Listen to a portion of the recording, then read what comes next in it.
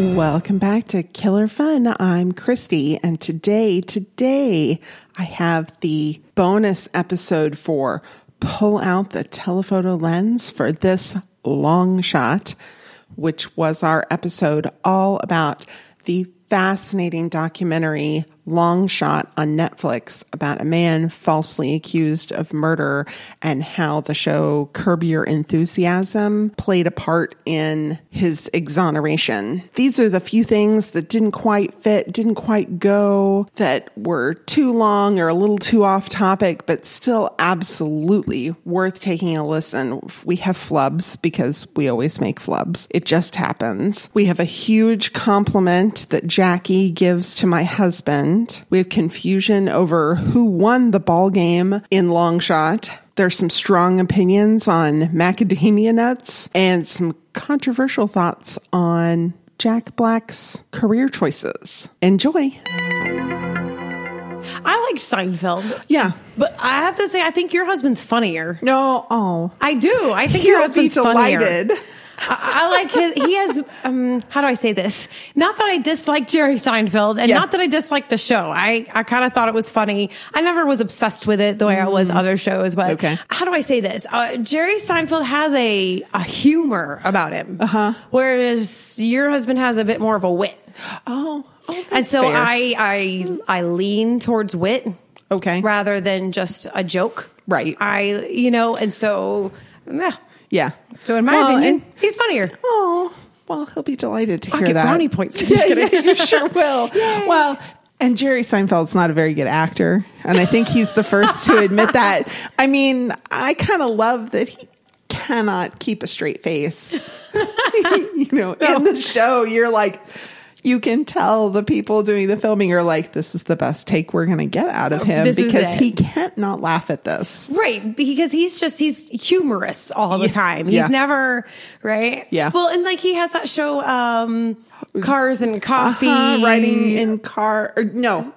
Celebrities riding in cars and coffee. It's in cars getting coffee with comedians. Oh, that's it. Yeah, that's it. Mm-hmm. Cars, coffee, comedians. It's all about their little banter, and they're always very delighted with themselves. Yeah, see, and I find that very fun. In some episodes, I find very funny, and other episodes, I'm like, you like doing this more than I like watching it. Yeah. And so, since this is really about a show, you could have maybe just gone out, the two of you, that day and had a great day. Yeah. I didn't need to watch it. Well, yeah. But then you get people like Barack Obama on there, who, by the way, that was hysterical. Oh my gosh, it was so funny. He is a wit. And see, that's what appeals to me. It was every time he's with somebody who has more of a wit, who can kind of say something without cracking it up. I think those people are funny. Yeah. Yeah. Well, that's fair. Mm-hmm. That's fair. All right, so shall we I should have written it down. What? I thought I'd remember the final score. Oh, because 11-4. Oh, you wrote it down? No, I watched it You twice. watched it twice. Because the Braves won. Yeah, no. The Dodgers won. They played the Braves. Yeah, they played. Going into the ninth. We lost it. Okay, so lost in overtime. Yeah. I couldn't remember. Yeah, no, because I was about to say the Braves won. I knew the Braves won. No, the Dodgers won. I'm pulling it up right here. May 12th, 2003. Braves won. I mean, it's my team. Are you kidding? At the end of it, I was like, well, I'm glad he got off on murder, but I'm also kind of glad that we won. But he was all excited because it was over. Well, yeah, because he wanted to go home. He did talk about the fact that because it was a long game. Mm-hmm. It was a long game because they had gone into overtime. They were in the ninth inning. And it was like getting late, and she was calling him, and so all he wanted to do was kind of wrap it up, and but yeah. But I'm a Braves fan, and the Braves are doing fabulous right now, so we have to mention this. Like, that's right ahead. But I couldn't remember the actual score. But I knew the Braves had won.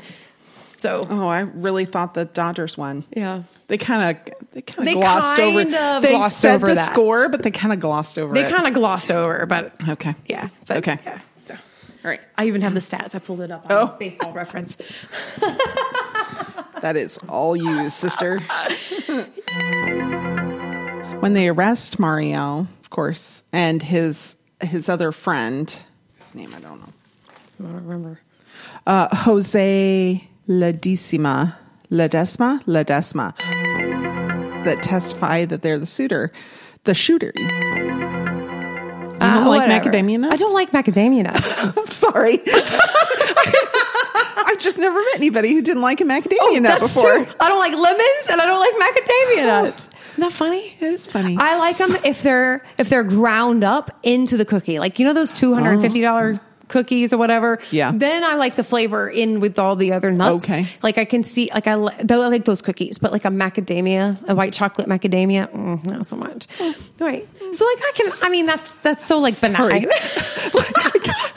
Just a little digression there. What? What?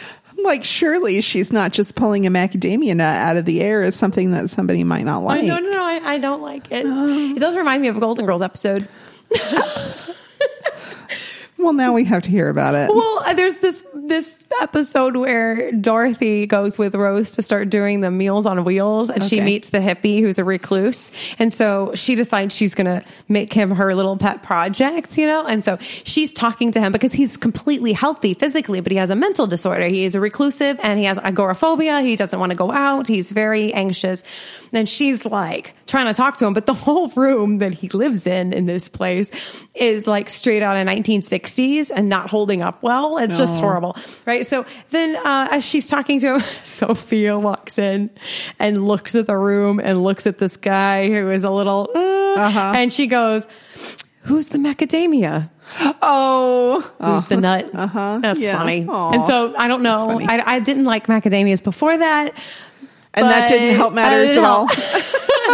It's the insane cookie. Okay. I'm just kidding. Good to know.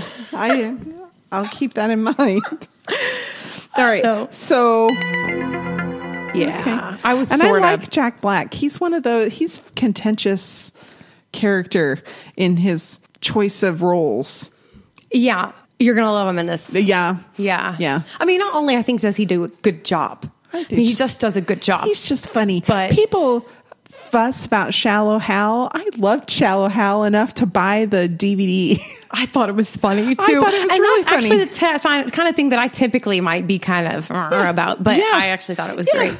Well, just everybody was like lovely and endearing. And then he saw her for the way she like actually literally physically looked and still loved her. And I thought that was kind of beautiful. And I'm like, oh, that's great. And people are like, well, he only fell in love with her because I'm like, well, he was Shallow Hal. That was the point.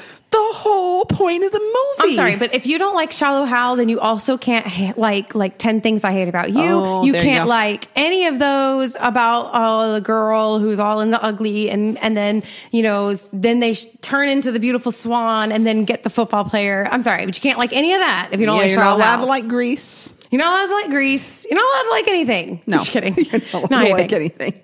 Not anything. Just be fair. Right. Just be fair. So, Bernie. You're gonna love it. All right, we hope you enjoyed those few things that didn't quite make it into the episode. Stay tuned because I'm going to have a quick promo for another Forge Audio podcast. They're doing a special Halloween series over on Predictocast. You should absolutely check it out. It's going to be fantastic. And then join us next week when we talk about Bernie, the 2011 or 2012, depending on where you look, because it was sort of a high-profile independent film, all about the true story of a funeral director who kills his elderly companion. And it's way more lighthearted than it sounds, but also absolutely devastating because it's based on a true story. So do join us. We have a lot of fun with that, and we will talk to you soon. Predictocast has been trapped inside a spooky, potentially haunted movie theater by a madman who is forcing them to record episodes on scary movies they know nothing about. They've been promised a grand reward if they survive the month. Will they? Tune in to find out. Predictocast is available wherever you listen to podcasts.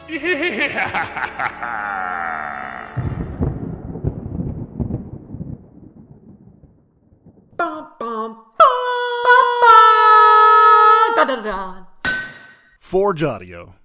Dream it. Build it. Share it.